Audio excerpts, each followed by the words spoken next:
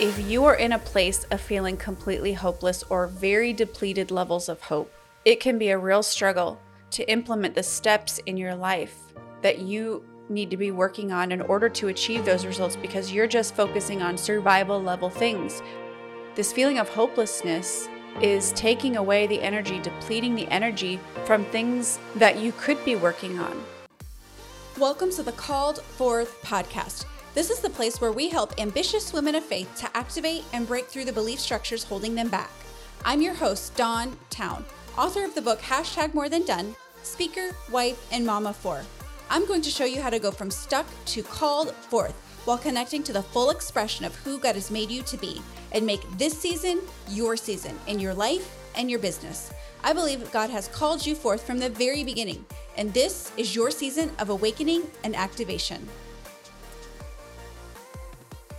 Hello and welcome to the Called Forth podcast. Today we're going to be talking about the importance, the value, the vital component that keeping hope alive is. How do you keep hope alive? What do you do? This subject is incredibly important if you're working towards dreams and goals, because if you feel hopeless about them, it's really going to be a struggle to get to that end destination that you're going after.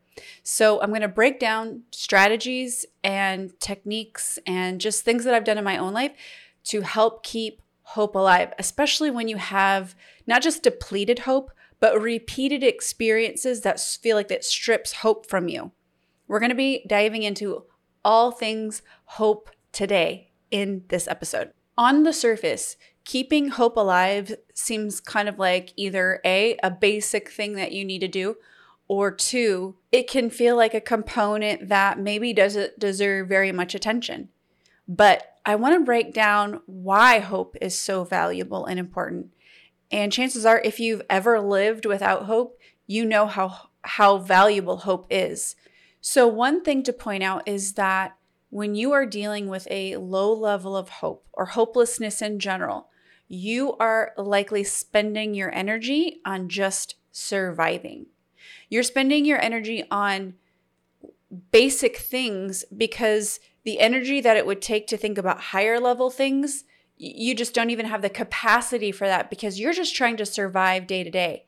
You're dealing with discouragement and frustration and disappointment and all of these things, and that is where your energy is going if you're dealing with a sense of hopelessness in your life. And I want you to move beyond this experience of struggling in hope to cultivating a sense of hope in your daily life so that you do have the energy to focus on the higher level things.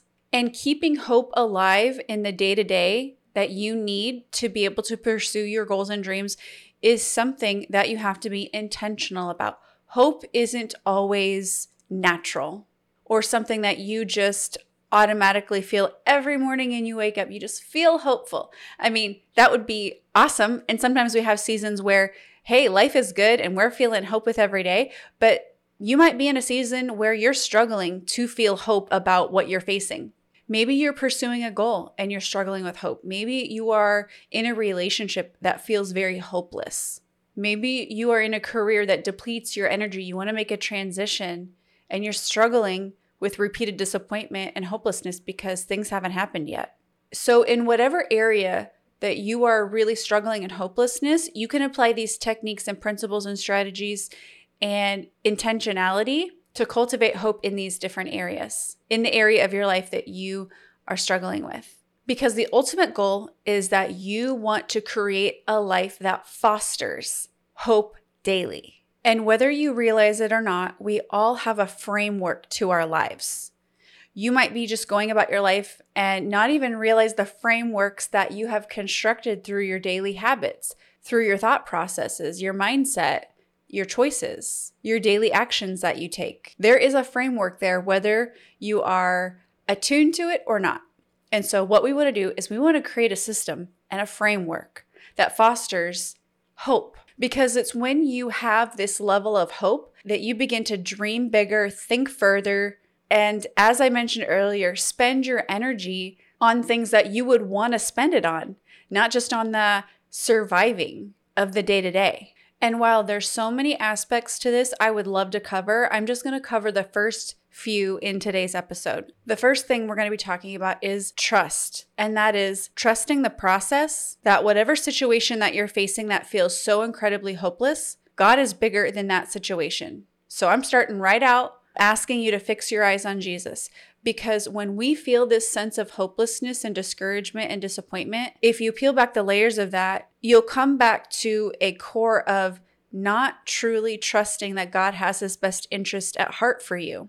And chances are you can find supporting evidence because you look at the things that you have tried for, prayed for, contended for. And then you look at the reflection of that, what your life looks like now, and you can get incredibly frustrated feeling like, where are the results of all of this effort that I've put forward? And so this hopelessness stems from a lack of trust because of what's transpired in your life. So what I would do is encourage you to take this sense of hopelessness and this lack of trust and go to God with it. Just be raw, real, transparent and say, this is where I'm at with this. This is why I feel the way that I do and the hopelessness. I'm going to give this to you. I'm going to lay it at your feet because holding on to it is not going to move me forward. It's just going to keep me in the same mindset, going around the same mountain over and over again because I'm frustrated with you, God. And so I think being open, honest, and transparent in this way with God is the first step to moving out of hopelessness because you've got to be real. You've got to be genuine. In one of the books that I read recently, Living Fearlessly, Jamie Winship talks about truth telling and just being honest with God and that God deals with the real us, not the perceived us or the facade of who we are. Meaning, if you were just completely open and blunt with God, what would you say? That version of you that's just open and honest, raw, real, transparent is the you that God wants to speak to. So that's why I first point out taking your sense of hopelessness to God himself. The second thing you do is recall and remember the things in your life that have gone right, the things he has answered, the things he has rescued you from. Because when you're in a sense of hopelessness, it's easy to forget those things. It's easy to forget, oh yeah, I forgot when you completely saved me from this past scenario. So if we can bring back perspective to a mind that's filled with hope, it really does help to shift your mindset and your way of thinking when you recall the things that you've overcome and the achievements that you have accomplished versus this long road that's ahead of you that feels like this long, drawn out path of things that you haven't done and how much space is left to fill towards where you are now to where you really want to be. Focusing here can make you feel really overwhelmed and just encourage this sense of hopelessness. But when you look back on all of the things that you've done and what God has brought you through, it reminds you in your spirit of how good God really is and that he is worthy of trust. He's worthy of your trust. The third thing that I'm going to mention that is going to help you keep hope alive is what I call environmental cues. And there can be multiple environmental cues. The first one that I'll talk about right now is who you're surrounding yourself with. Are you surrounding yourself with people who are negative and who see more of the downside of life than they do the upside of life? And I'm not saying that you only hang around positive people and you never make room in your life for people who are struggling like you're struggling right now. Because if you want somebody to walk with you in your struggle, then you need to pay that forward and walk with somebody else who's struggling. Of course, boundaries come into that and balance comes into all of that. But my point is, who are you surrounded by? You've all heard the phrase, you are the combination of your 5 closest friends. So what I'm asking you to evaluate and do is think about what are you surrounding yourself with in your environment as far as your relationships go? Do you have that one friend that you can go to who's positive and encouraging, who you know is strong in their relationship with God, who you know is going to give you sound advice, wise counsel?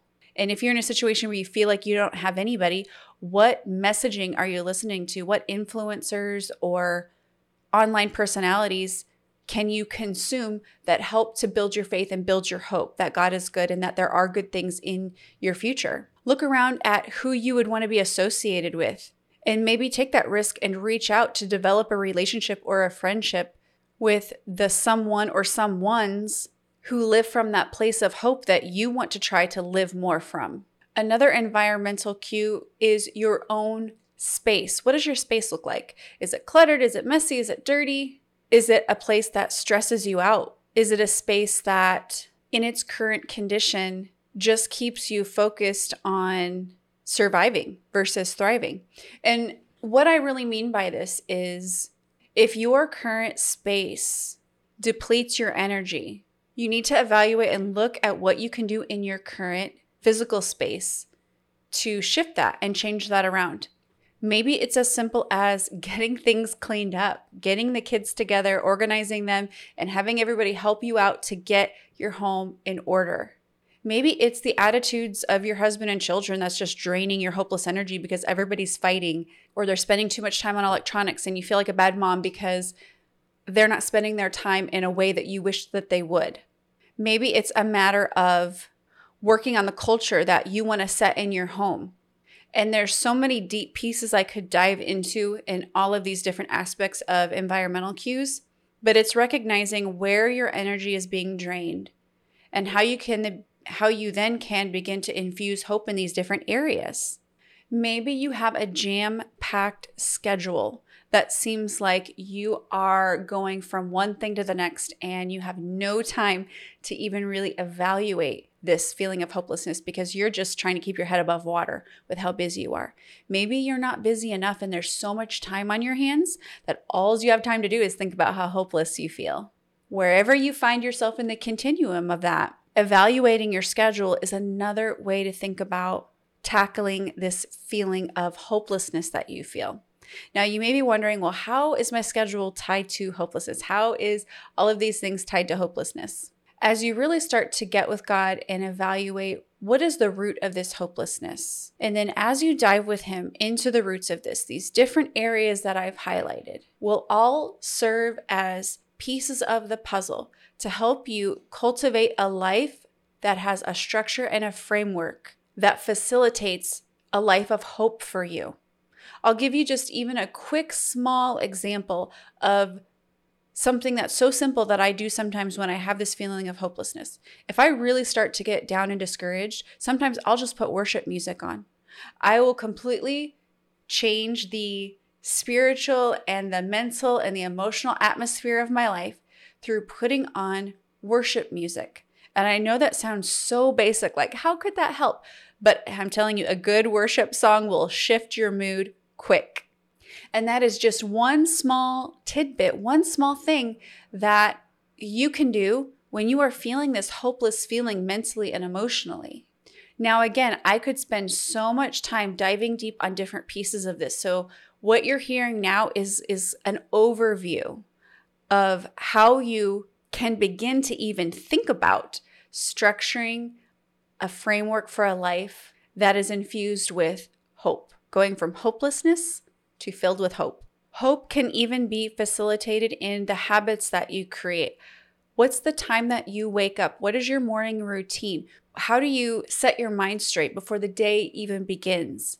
Then, if you were to take that at its opposite, what do you do in the evening to end the day on a positive note, or relax and wind down, or get yourself prepared for the next day or the week ahead, the month ahead, depending on how much of a planner you are? What do you do in the evenings with your time? How much sleep do you get? All of these things that seem so small and so simple make an impact on your mental health. So things like your habits and even what you're eating, how much exercise you're getting, ways that you're moving your body in a way that feels good to you. So I'm not saying go be a marathon runner if you hate running. But if you think about this feeling of hopelessness that you have, looking at these different things in your life, like what are you consuming? Like even when you're eating, think about how you feel 30 minutes after you eat a specific food, or think about whether you've moved your body that day in a way that felt good for you. Did you go for a walk today? Did you lift weights for 20 minutes? Whatever it is that feels good for you fitness-wise is something to think about. Did you get outside and experience some sunshine?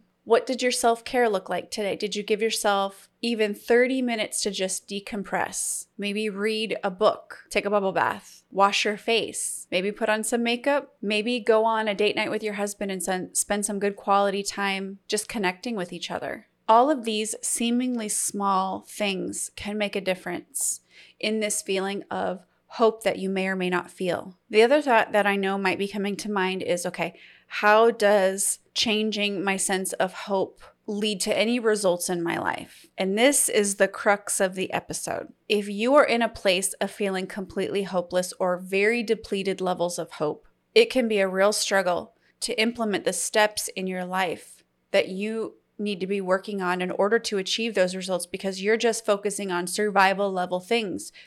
This feeling of hopelessness is taking away the energy, depleting the energy from things that you could be working on.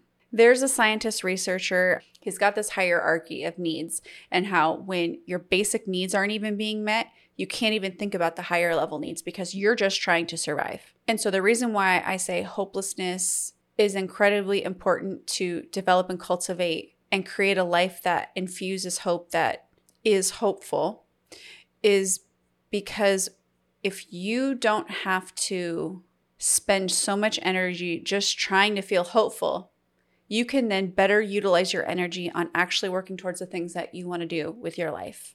And this is a topic that God has put on my heart lately because I've spent a good portion of my life struggling with hopelessness, from the depression that I've walked through and just the discouragement and defeat of struggling to find a job, a career, a passion, a purpose that I really feel like makes me come alive. And so I know what it feels like to feel very hopeless. Now, I might not have your story. I might not have the worst story that there is to have, but I do understand and know this feeling of hopelessness. So I can say from that perspective, the lived value of how important having hope is. So I would love to hear from you on what you thought of the episode today. What did you gain? What was a highlight for you? Leave a comment on the YouTube version of this audio podcast, or share the link on your stories with someone you know that might be struggling with hopelessness today. Thanks for tuning in, and don't forget to check out my other episodes. That's all we've got for this episode of the Called Forth podcast. One thing that would really help both us and other new potential listeners is for you to rate this show and leave a comment in iTunes, Stitcher, or wherever you tune in to listen. Also, make sure to link up with us at www.dawntown.com. That's DAWNTOWNE.com. And on social media. And please just share. Share this podcast with anyone who you think might enjoy it. Until next time, remember, you have been called forth.